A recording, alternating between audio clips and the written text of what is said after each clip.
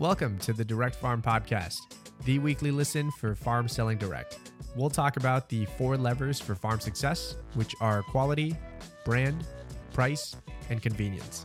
We'll hear from outside industry experts and producers like you to delight your customers, save time, and to increase your direct farm sales and business. We're glad you're here.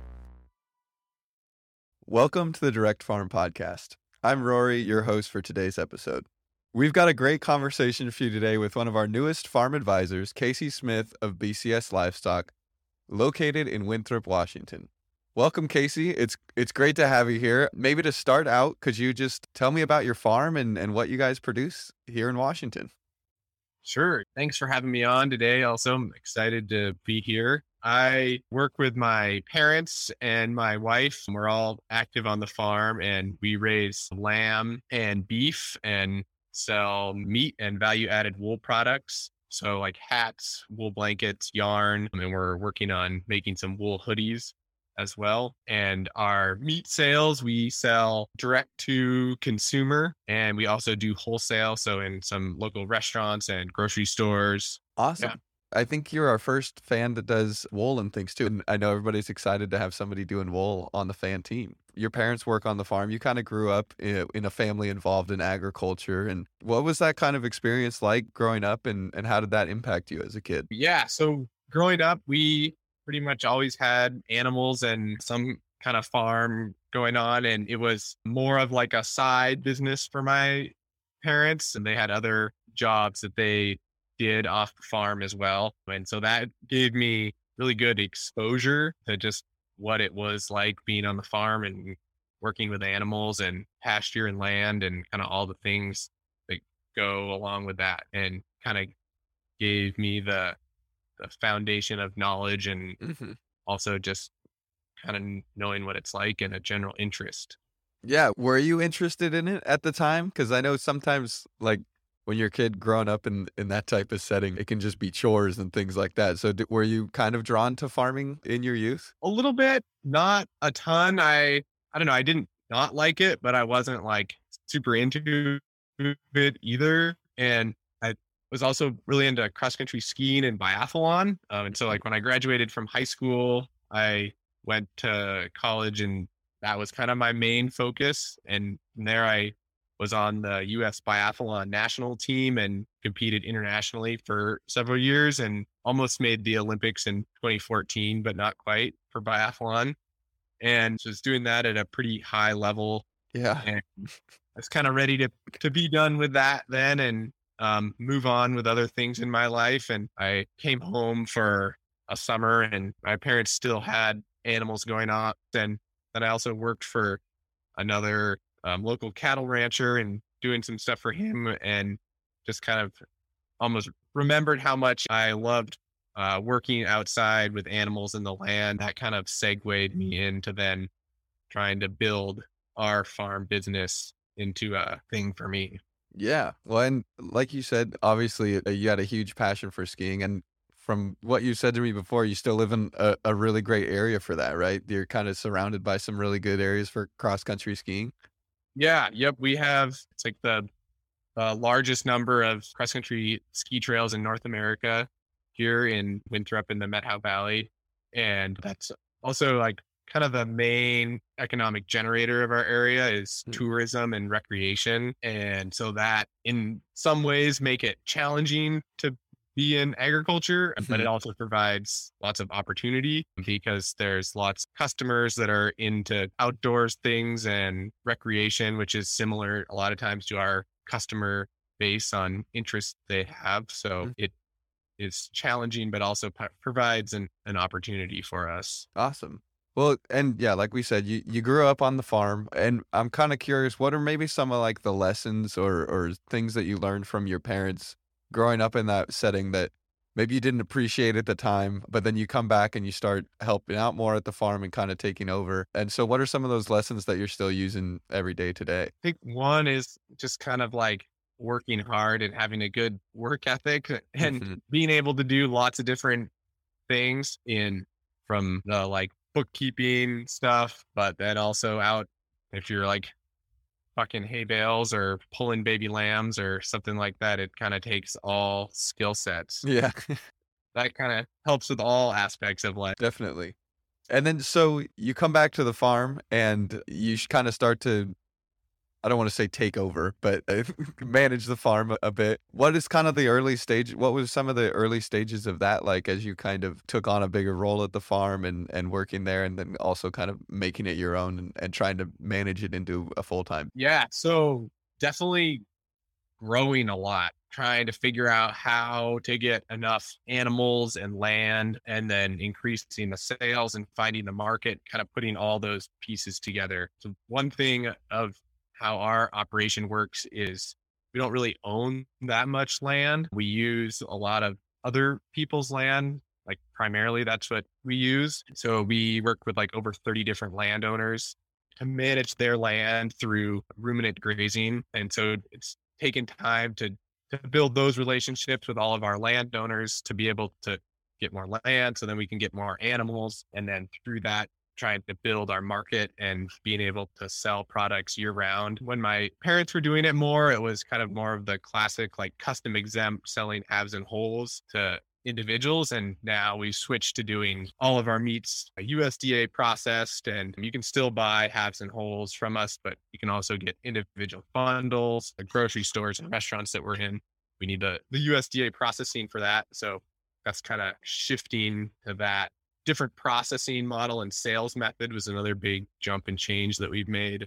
Yeah, because I think taking that leap of just doing halves and I guess with lambs you don't really do quarters probably, but I'm thinking with beef, but halves and wholes. How are you able to kind of make that transition while still maintaining your standards of quality and your sustainable farming practices? Yeah, that's definitely been a challenge to figure out, but that's something we are really passionate about. If like for me, if I'm going to be in the agriculture business, I want to do it in a regenerative way. And so that's something with our grazing that we really work on, is trying to improve the land and making sure that we're giving adequate rest periods. And almost with working with all of the different landowners, that kind of works well because we just move from one landowner to the next and we try and get a bunch of neighbors in line so that we can just go across the fence line. And as we move from place to place from like each field, then the other one,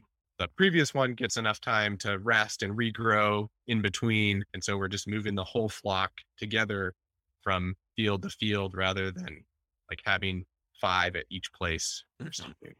How many are in your flock this year? Right now we have about 250 ewes. Wow. And starting May 15th, hopefully we'll have around 350 lambs or maybe a few more than that. So yeah. Little sheep running around. Awesome. Well, you kind of started to touch on the transition that you went through in doing that shift of halves and wholes to then going to individual cuts and offering bundles. Could you maybe talk about like what were some of the challenges that you faced during that process? Yeah. I mean, one with that, it's just the processing itself. Anyone that is remotely involved with meat knows the challenges of especially USDA processing. And especially for us, that's been in trying to scale more. One of the processors that we use can take smaller groups, but all of a sudden when you're having to do lots and lots of trips of really small groups, that's difficult. So trying to find kind of like instead of almost like a micro scale processor, like a small scale processor. And then, figuring out our storage. So we have several walk-in freezers. That's something we've had in growing, trying to expand with, and just trying to get enough storage capacity because we harvest all of our animals kind of in like January and February, and then we're selling meat throughout the year. So we have to have the freezer space to be able to handle that, and also trying to figure out the like cut choice selection on trying to like standardize that a little bit. So we just don't have a bunch of different cuts, but we can have product consistency throughout the year. Yeah, that's really important too, because I know that when you go to individual cuts, managing inventory can then become a challenge because with the quarter or half or whole of whatever kind of protein you're doing, you're able to just kind of get rid of it all at once and not have to worry too much about ending up with too much of one type of thing. So that's definitely a challenge. I think you guys signed up in 2019. So what kind of, back then, to rewind a bit, I guess, what kind of went into that decision, and why did you guys choose to use barn to door at the time? So in growing and getting more animals, we knew we had to get an online store up and going and trying to sell through our website. We had been talking about that, and Barn to Door like reached out to us and gave us a phone call. And so we were kind of like, oh, okay, like wonder what this company is. Like, don't really know anything about it. And then it was like the next week we went to, it was like a farmer chef connection meeting or something like that, kind of near Seattle. And Barn to Door had a booth there. And we were like, oh yeah, those are the people that called us. So we like learned some more by talking to them there. And then we kind of like went home and tried to like find some other platforms that were doing it, but it seemed like Barn to Door was pretty good. And we had like talked to them. So we're like, all right, well, we got to do something. So let's like go for it. And jumped in and tried it out. And we've definitely seen Barn to Door change a lot from when we first started in 2019, but all those changes have been good, like incorporating a lot more features with like MailChimp and shipping, and just kind of the overall flow of how the whole system works is a lot easier. It's more seamless now than it was at the beginning, I'd say. Yeah, that's great to hear. I'm curious, what were you guys doing before Barn to Door? Were you guys doing any online sales, and kind of how were you going about selling your product? It was a lot of word of mouth and emails and phone calls from the time when my parents first kind of started. We just had a growing customer list. And so we just were then building on that. But we knew in a like amount of product we were trying to sell that we needed to make a pretty big jump, and we wouldn't be able to do that fast enough just with the same kind of word of mouth marketing that we had been doing. And so jumping into Barn to Door just made that platform easy for the customers to access our product. Things worked out with COVID, almost helped us grow and transition to using Barn to Door more, in that they're looking for alternative sources to get food, and we're willing to try like coming to a parking lot rather than going to the grocery store or something like that. So kind of the timing on that almost helped us transition into using Barn to Door more. Yeah, that's really cool to hear. I think certainly a common thing too, as kind of customers' expectations around how they wanted to get their food changed a lot during that time. What was the reasoning behind you and even your parents kind of always choosing to raise lamb? And why do you continue to kind of make that the primary focus of your business? Yeah, well, when my parents first started, I guess my dad grew up in Idaho on a large scale, like sheep and cattle ranch. So he had some background in sheep that way. And then when my parents wanted to start the farm, and sheep just kind of made sense based on the access to land that they had, and just smaller animals to be moving around, and also the profitability of them. They did a lot of like holistic management training in these. And so trying to look at how to make things look at all the all-encompassing view of the operation, and the sheep just fit best into their plan with that. And that's then kind of what we've been known for with our customers, and was kind of just the easier segue for me to start out with, just expanding what we knew and what we were already doing. Yeah. You did talk about how you guys shifted to doing individual cuts and bundles. What did you see as you shifted to more of those types of product offerings? The response from customers, what was that like? I think overall it's been good. And like I said, people can still get a half or a whole lamb. So there's some customers that we have that it's on like December 1st, they like buy their whole lamb. And even now that we've switched, they like still do that because that's what they know and that's what they like. But it makes it a lot easier for new customers also to access, because they can get just like 2 lamb chops if they want. They don't have to get like 40 pounds of meat and not really knowing if they're going to like it or how that's going to, or they have the freezer space. And also it gives people kind of a little bit more choice on selection. So if they like cooking a certain way, they can just buy those items that they like. How have you set up your bundles, and how do you kind of use those to make things easier for you? Yeah, that's something we're still working on a lot. I think, could improve quite a bit, but it does allow us a little bit. If we have like an excess of one cut, we can put that in with some other similar cuts to kind of balance our inventory out that way. And also with a lamb compared to a beef, at least there's just a lot fewer cuts. So like less options of things, which makes it just a little bit easier and simpler. So I'm sure there's some educational components or work that kind of goes along with selling lambs. So I was curious, how do you approach that and educate customers on the quality of your products and how the practices that you use affect the quality of the products and maybe even just kind of health benefits of lamb or uses for it?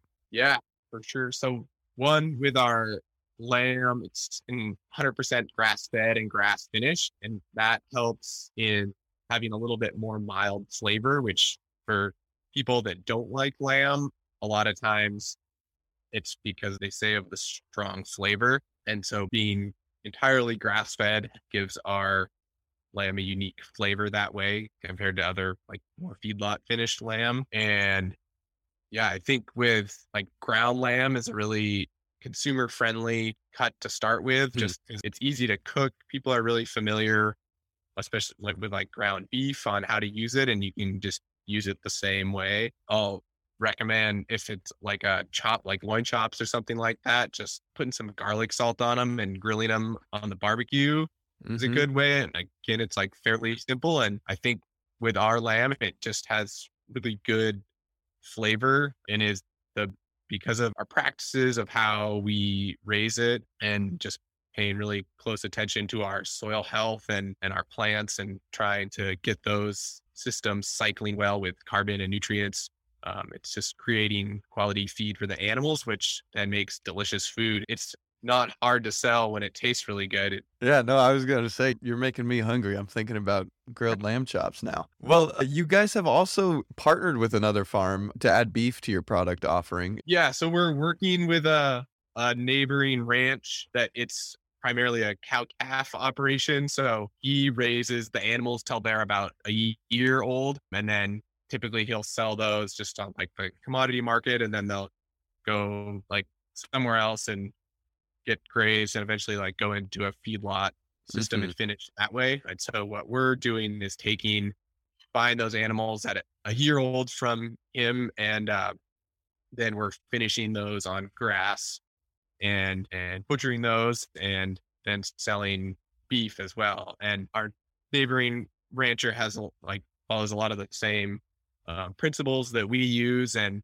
we've even started doing some like multi-species grazing with him. So grazing the sheep right ahead of cows or integrated with them. And so that's additionally helping too with just getting more diversity on the land, and the sheep and cows have different preferences in their grazing. And so you're kind of targeting different plants that way. And it's been a good partnership because it allows us then access to beef. And we're able to use our lamb market to sell beef through as well. But we don't have to take on all of the work of the cow calf part. And it also helps him because it's more profitable, like selling meat rather than just selling live animals. And so we're partnering with him in the costs and the profits that way. So it makes for a win-win situation for both of us. You know, as a farmer, it can be tough to grow and produce everything. So setting up some of those partnerships can be really a great way to add to your store and increase your product offering. What would maybe be your advice to a farm that's maybe looking to start doing that and partner with some other farms to add to their product offering? Yeah, I think just talking with people and spending the time if you don't know them, like spending the time to get to know them and building a relationship. And even like the guy that we work with, I've known him my whole life, but even so still taking quite a bit of work of figuring out the details of how the partnership actually works. And I guess especially for us looking for someone to partner with that's raising cattle, like right now the commodity cattle market is not very good. And so I would say that probably a lot of kind of traditional cow calf producers might be open to trying something new or different, because selling on the commodity market doesn't work that well financially right now. Yeah. So if they have some incentive to make more money, they might be willing to try it out. Yeah. No, that's a great point. You know, I think the prices right now are pretty abysmal. And so, at least through the commodity market, so being able to partner with another farm and sell that direct to consumer and increase the profit margin would probably be a great incentive for a lot of beef farmers. Well, another thing I know, I guess maybe a challenge that you potentially face is that Winthrop is a pretty rural location in Washington State, but you've been able to develop a pretty strong customer base in your community. And like you said, you've added some wholesale accounts and grow your sales really year over year. So I'm kind of curious what you think maybe some of those keys to your success have been, starting in a pretty rural area, but still being able to grow that customer base and form a pretty loyal audience there. Yeah, we're still trying to figure that out. We don't have it figured out completely yet. And we sell like quite a bit of meat just to like local people that live here. And I think being in a really like outdoor and recreational community, people are fairly thoughtful about what they're eating. And so even though we are a small area, a lot of the people that live here want to know more about their food and where it's coming from. So that helps some. And with the tourism and recreation, there's lots of people coming through. And so we're working on trying to build those market to get people that are coming here on vacation or something like that, when they know us, that they like pick up some meat before they go home. And we're working on starting to do some shipping. We haven't quite gotten there yet, but that's definitely something that's in our future, just in order to sell the quantity of meat that we need to access those more. And another thing that we have done is we'll go a few times a year and take a load of meat to Seattle. And so a lot of our customers that maybe have found us through coming here on vacation, a lot of those come from kind of the greater Seattle area. And so if we can connect with them and then we get in touch with them through email that we're coming there, and they can place an order through our online store, and we try to get them to share that with their friends and stuff like that. And then we'll take a load of meat over and have like a central pickup location at like a park and ride or something like that, where then people can just come and they pick up their order, and it's all like pre-ordered, paid for. We already have everything packed. So it's super easy that people just show up and we have a bag with their name on it, and they just pick it up and chat for a few minutes and they can head home. Yeah. Well, but I mean, like you said, though, that's a really big market opportunity over there. And so being able to do those drop sites and go at least once a month or a couple times a year is probably a pretty successful opportunity for you. So maybe for other farmers like yourself who are in a remote area, but maybe there is a larger metropolitan market within driving distance, what would you say are like some of the benefits, or what are some of the results that you've seen out of making that trip over there? Has it led to a pretty solid increase in sales for you? It's a really long ways to go. To drive over there and spend time handing out meat orders and then drive back. I always come back from that exhausted, and it's not what I really want to be doing. And that's like, I'm sure we could build if I wanted to do that every week, I could, and we could have a hugely thriving market through that. But that's not something that I'm willing to do for my quality of life. Spend like a 12 or 14-hour day, one day a week, like driving back and forth to Seattle. And so that's why we're working on trying to build our local market more and trying to access the people that are coming to us through tourism, to let them take the meat home rather than having us have to take it over there. Well, I guess looking forward, what would be your plan with that program? I guess is that something you kind of hope to fizzle out over the next couple of years, or do less, or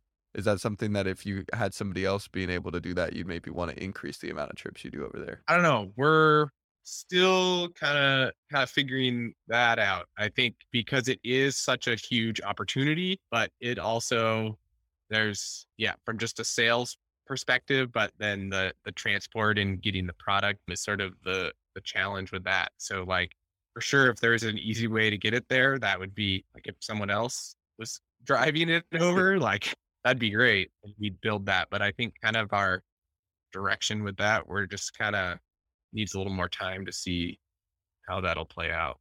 All right. Well, this can be your ad. If anybody's listening in Winthrop, Washington, go to Casey. Well, I'm kind of curious, like we said, you've been with Barn to Door for a while now. What are some of the aspects of Barn to Door, or maybe just like one or two that you kind of find most useful to help you manage your business or that save you a lot of time while also leading obviously to that increase in sales, which is Yeah, using MailChimp is super helpful. When I started out, I just had like a spreadsheet full of emails and doing our weekly pickup, which I don't know if I mentioned that, but our primary means of local sales is we have our online store through Barn to Door, and then we send out a weekly ordering reminder to people and they place their order, and then we have a pickup time and location in town and that happens every week. I had like a spreadsheet list full of emails, but then you could only put like so many emails in the like BCC on the email. And I was having to send out like 6 or 8 emails and make them all like look the same and try to be professional. And anytime someone ordered, I'd have to like put their new email in my list. And it was just kind of like a nightmare. And a mission was added in and I was able to switch over to that. It just made it so streamlined and easy. And our reminder emails come across as way more professional looking and takes me like a quarter of the time to send out the weekly email as it did before. So that's great. And I know those order reminder emails can be a huge asset for farmers. Just, people get caught up in their daily life and sometimes forget, but they still have that need for food. And so sometimes kind of giving them that nudge will be the thing that they need to go and make a purchase. Do you see any kind of direct correlation to when you send out those order reminders and an increase in sales? Oh, 100%. Well, our stores open like pretty much all week. And if I don't send out the order reminder, we might get like one order. But it's like as soon as I send out that the email order reminder, it's like within 24 hours, usually that's when 100% of our orders come in for the week, or maybe not 100, but like 95% of the orders for the week come in within 24 hours after sending the email reminder. That is awesome. I mean, that just shows, how great that tool is and that it just just that little nudge is all people need. It's just a simple reminder. That's great to hear. In terms of that order reminder, I mean, do you just use like that automated one through Barn to Door? No, I change it up every week and like go into MailChimp. I guess kind of why I do that is we've shifted a little bit of our weekly pickup. So we started the weekly pickup kind of when COVID started and we lost all of our restaurant counts. And so we all of a sudden were having to figure out how to sell more meat direct to the consumer, which ultimately has helped us. And so we were selling just our lamb and our beef. And then we started adding in other local farm products. And so now we have milk, eggs, vegetables, fruit, mushrooms, honey, kind of like a bunch of different stuff from a bunch of local producers. And we've tried to set that up so that it's easy for the producer and also easy for the consumer to get all of those local products in one spot, and using that kind of as like an alternative ordering method to the farmer's market. So with that, in our weekly email that I send out, it has a lot of updates on those other products that are kind of changing week to week. And like what our meat selection that we have doesn't really change that much. It's pretty consistent throughout the year. But a lot of the like fruit and vegetables and stuff like that, it's way more week to week. And so a lot of times I'll use some of those things that are changing as like a highlight in the email, but then I'll also try and relate those with like a pairing of like get mushrooms and have it with steak or something like that. And so trying to like promote our items as well as those other producers. Yeah, no, that's a great idea and great content too for that weekly newsletter to kind of have a good reason to reach out to people and something that people would actually be interested in reading. That's awesome. Well, as we mentioned, you're one of our newest members of the Farm Advisor Network. So what are you kind of most excited about in joining the fan team? Yeah, I'm excited to hear what other producers have to say, I think, and it also just being part of this kind of is making me more aware of the resources that Barn to Door has to offer. And so being able to talk with and look at other farms on what they're doing and hearing what's worked for them, I think will be helpful for us. Yeah, awesome. And we're excited to have you on the team and the expertise that you bring to the table. So I guess final question, what's kind of next for BCS Livestock. What do you see in the coming year, and maybe what are some of your goals? Yeah, we're really expanding our beef that we're selling. We're doing like 3 times as many this coming year as we did last year. That's going to be a pretty big jump for us, and just trying to figure out those sales and the inventory. And like we kind of have it down, or we kind of have it figured out a little bit with our lamb, but our like total pounds of meat that we'll be selling will be like doubling. And so it's just going to have to be a lot more meat going out the door, and yeah, trying to figure out the marketing with that, but then also the like order fulfillment and all those pieces that go along with it. Yeah, no, I'm excited. We'll definitely have to have you back on the podcast and hear about how that transition is going, because that's a big increase. That'll be exciting though for you and for the farm. Yeah. Yep. I want to extend my thanks to Casey for joining us on this week's podcast episode. Here at Barn to Door, we're humbled to support thousands of farms across the country, including farmers like Casey who implement sustainable agricultural practices and support their local community. For more information on BCS Livestock, visit bcslivestock.com. To learn more about Barn to Door, including access to numerous free resources and best practices for your farm, go to barntodoor.com/resources. Thank you for tuning in, and we'll see you next week.